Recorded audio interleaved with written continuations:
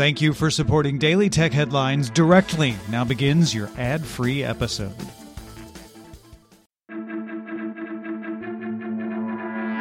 These are the Daily Tech Headlines for Thursday, January 20th, 2022. I'm Rich Straffolino. Amazon will launch a brick-and-mortar fashion retail store called Amazon Style. The first location will open later this year in the Glendale area of Los Angeles. Customers will use the Amazon shopping app to scan a QR code to see sizes, colors, and product details, then be able to send a desired item to a fitting room or a pickup counter. The store will also use real-time machine learning algorithms to make recommendations to customers and use Amazon One palm scanning technology for faster checkout. Store employees will provide customer service, provide items to fitting rooms, and manage inventory. Instagram launched Instagram subscriptions as an alpha test for a few U.S. creators who can now offer their followers paid access to exclusive Instagram live videos and stories. Subscribers also get a special badge when they comment and send messages to creators. There are 8 different price points creators can choose from 99 cents up to $99.99 per month. Subscriber-only stories will show up as a purple ring. Resharing the content to non-subscribers is a violation of Instagram's terms, and creators are encouraged to report anyone screenshotting or recording their content. From 2006 to 2012, Google allowed the basic tier of Google Apps users, the apps that would become G Suite, to create a custom domain account for free. Google now says that users of the G Suite Legacy Free Edition will have to transition to a paid account by July 1st to retain the domain or lose access to core Google services within 60 days.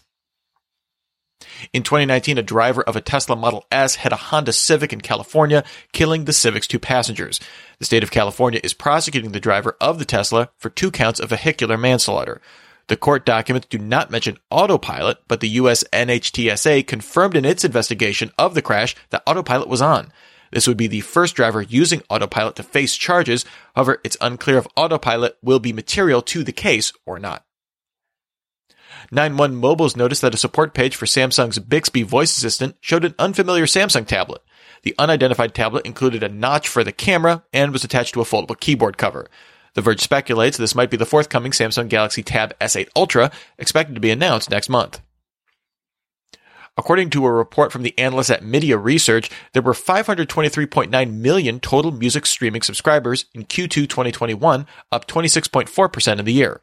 Spotify remained the market share leader with 31% of subscribers, although that was down from 33% a year ago. Apple Music came in second with 15%.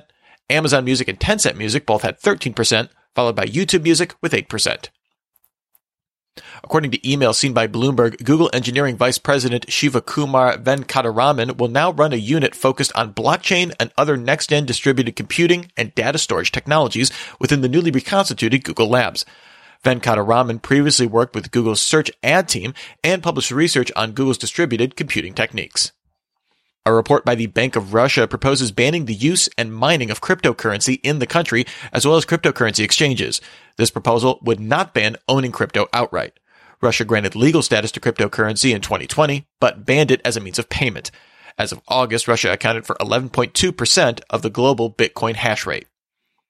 The Financial Times' sources say Meta is working on a feature for Facebook and Instagram to let users display NFTs on profiles. The team is also working on a way to mint NFTs and has had talks of launching an NFT marketplace. All of these efforts are reportedly in early stages. A new integration from Meta will let organizations share posts from Workplace with employees over WhatsApp. A concept design shows a send to WhatsApp button in Workplace and the ability to like posts in WhatsApp with links back to the actual post to comment and view media. Intel ordered the first of a new generation of chip-making machines from the Dutch firm ASML. These machines use extreme ultraviolet lithography, or EUV, for chip production, something already adopted by Samsung and TSMC to achieve smaller transistors and denser chips. Intel plans to produce its first EUV chips this year, with chips using these new machines by 2025. Security researcher Brian Krebs points out that this summer, the Internal Revenue Service will transition to a new login service for tax records managed by the online identity verification service ID.me. This will require users to submit copies of identity documents and bills, as well as a live selfie and possibly a live video chat to confirm identity. 27 U.S. states already use ID.me for state benefit sites.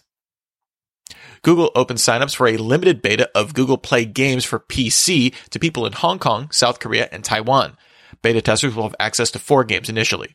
Hardware requirements in the beta include a Windows 10 or 11 PC with an 8-core CPU and select gaming class GPUs, although Google says these requirements will be lower in the future. And finally, in response to Microsoft plans to acquire Activision Blizzard, a Sony spokesperson said, "We expect that Microsoft will abide by contractual agreements and continue to ensure Activision games are multi-platform." This is largely in line with how Microsoft responded when it required ZeniMax Media, publishing the PS5 exclusive Deathloop after the deal closed. However, games without prior contractual agreements, like Starfield, were announced as Xbox and PC exclusives. Remember, for more discussion of the tech news of the day, subscribe to Daily Tech News Show at dailytechnewsshow.com. And remember to rate and review Daily Tech Headlines wherever you get your podcasts. Thanks for listening. We'll talk to you next time. And from all of us here at Daily Tech Headlines, remember, have a super sparkly day.